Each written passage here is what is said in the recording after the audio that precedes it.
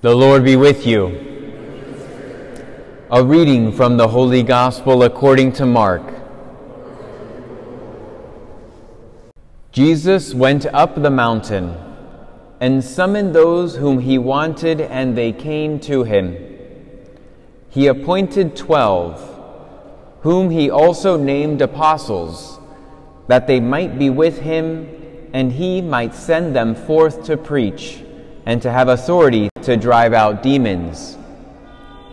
He appointed the 12, Simon, whom he named Peter, James, son of Zebedee, and John, the brother of James, whom he named Boanerges, that is, sons of thunder, Andrew, Philip, Bartholomew, Matthew, Thomas, James, the son of Alphaeus, Thaddeus, Simon the Canaanite, and Judas Iscariot, who betrayed him. The Gospel of the Lord. The Lord, in his great kindness and in his great mercy, shows incredible trust of us. When I first entered the Society of Jesus and began a formation process that took 11 years until I was ordained a priest, just about 1 month in, I came into a room with my fellow seminarians. We were a group of a dozen at the time, 14 at the time, and laid out on the couches by some of the older guys were the clerics that we would wear, the black collar and pants that I usually wear. They were laid out like the rapture had just happened and some priests had disappeared who were sitting in their seats in the couches. And they said, "Congratulations, here are your clerics, put them on, we're going to go visit a nursing home." First time I ever wore it. I was very uncomfortable the entire ride to the nursing home. I just was not ready to start wearing this and representing a priest, representing Jesus for others. It just seemed like a lot.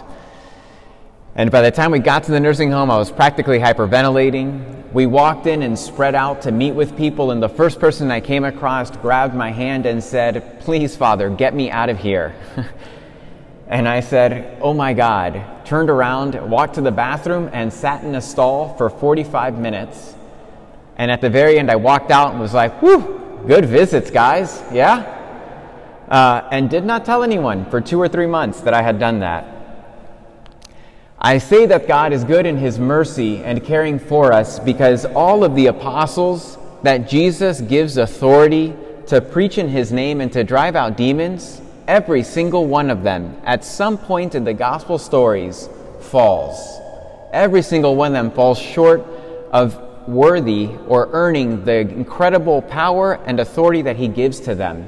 And it is an authority that he shares with each and every one of us.